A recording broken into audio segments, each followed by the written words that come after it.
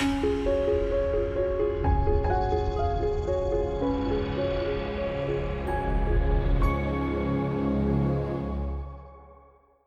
it's Robin Samora with the Fast Marketing Minute. I'm your marketing and PR expert, here to help you grow your business and brand. We're all so busy talking about connecting with our customers that we sometimes lose sight with surprising our clients with ways that show we care. My colleague Matt Ward, in his book More, Word of Mouth Referrals, Lifelong Customers and Raving Fans, talks about the 4 pillars of his care package, which is simple in concept and delivered makes a huge impact on building relationships and business. Here are 4 pillar principles to the customer care package to build relationships and customers. First, over-deliver.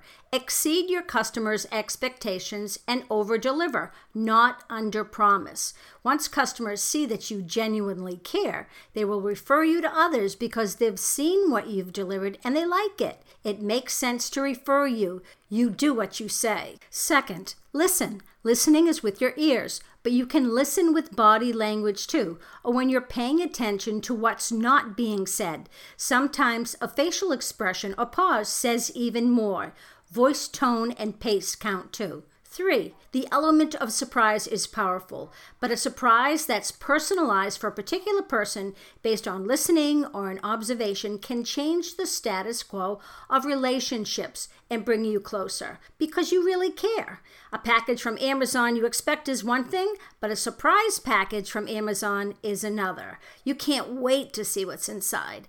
And lastly, non-serving acts. If you send a package and include your business card, it's a marketing tactic. When you send a package and a thoughtful card without any branding, it's about the person. That's what you want.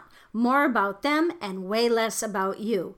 Remember these 4 ways to surprise and delight your customers. I'm Robin Samora with the Fast Marketing Minute. Check out my top 40 small business marketing blog, Robin's Rainmakers, and read all the ways you can grow your business and be a more powerful connector. You'll find this info and more at robinsamora.com/blog. Talk tomorrow.